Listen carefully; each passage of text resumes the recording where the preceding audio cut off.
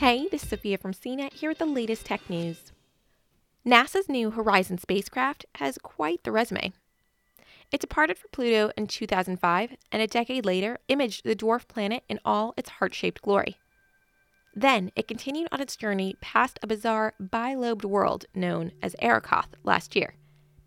As it blazes its way to the edge of the solar system, NASA scientists have turned its cameras to the sky, showing some of the closest stars to Earth looking a little different to the spacecraft. In April, the New Horizons team pointed the spacecraft's cameras at two stars, Proxima Centauri and Wolf 359. At around 4.2 light years from the Sun, Proxima Centauri is the closest star to our solar system, while Wolf 359 lies about 8 light years away. At the time, the spacecraft was about 4 billion miles from Earth. Because of the vast distance between the intrepid robotic explorer and home, it was able to perform the very first interstellar parallax experiment. Parallax is a term used to describe how objects appear to have moved when viewed from different angles. NASA gives a great example. Hold out your finger in front of your face and close one eye.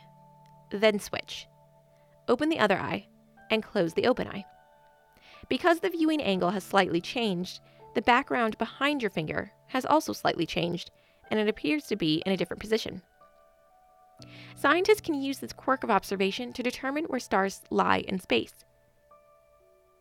If you take an image of Proxima Centauri from Earth in December, then take another image in June, you can use the angle to estimate how far away the stars are placed. But you could also cut down on that huge waiting period and take images at the same time if you have a camera far enough away from Earth. That's where New Horizons comes in. New Horizons captured images of Proxima Centauri and Wolf 359 on April 22nd and 23rd. At the same time, telescopes on Earth were taking their own images of the two stars. Viewing the images side by side, you can see the stars in different positions. They haven't moved, but our viewing angle has. The New Horizons experiment provides the largest parallax baseline ever made, and is the first demonstration of an easily observable stellar parallax. For more of the latest tech news, visit cnet.com.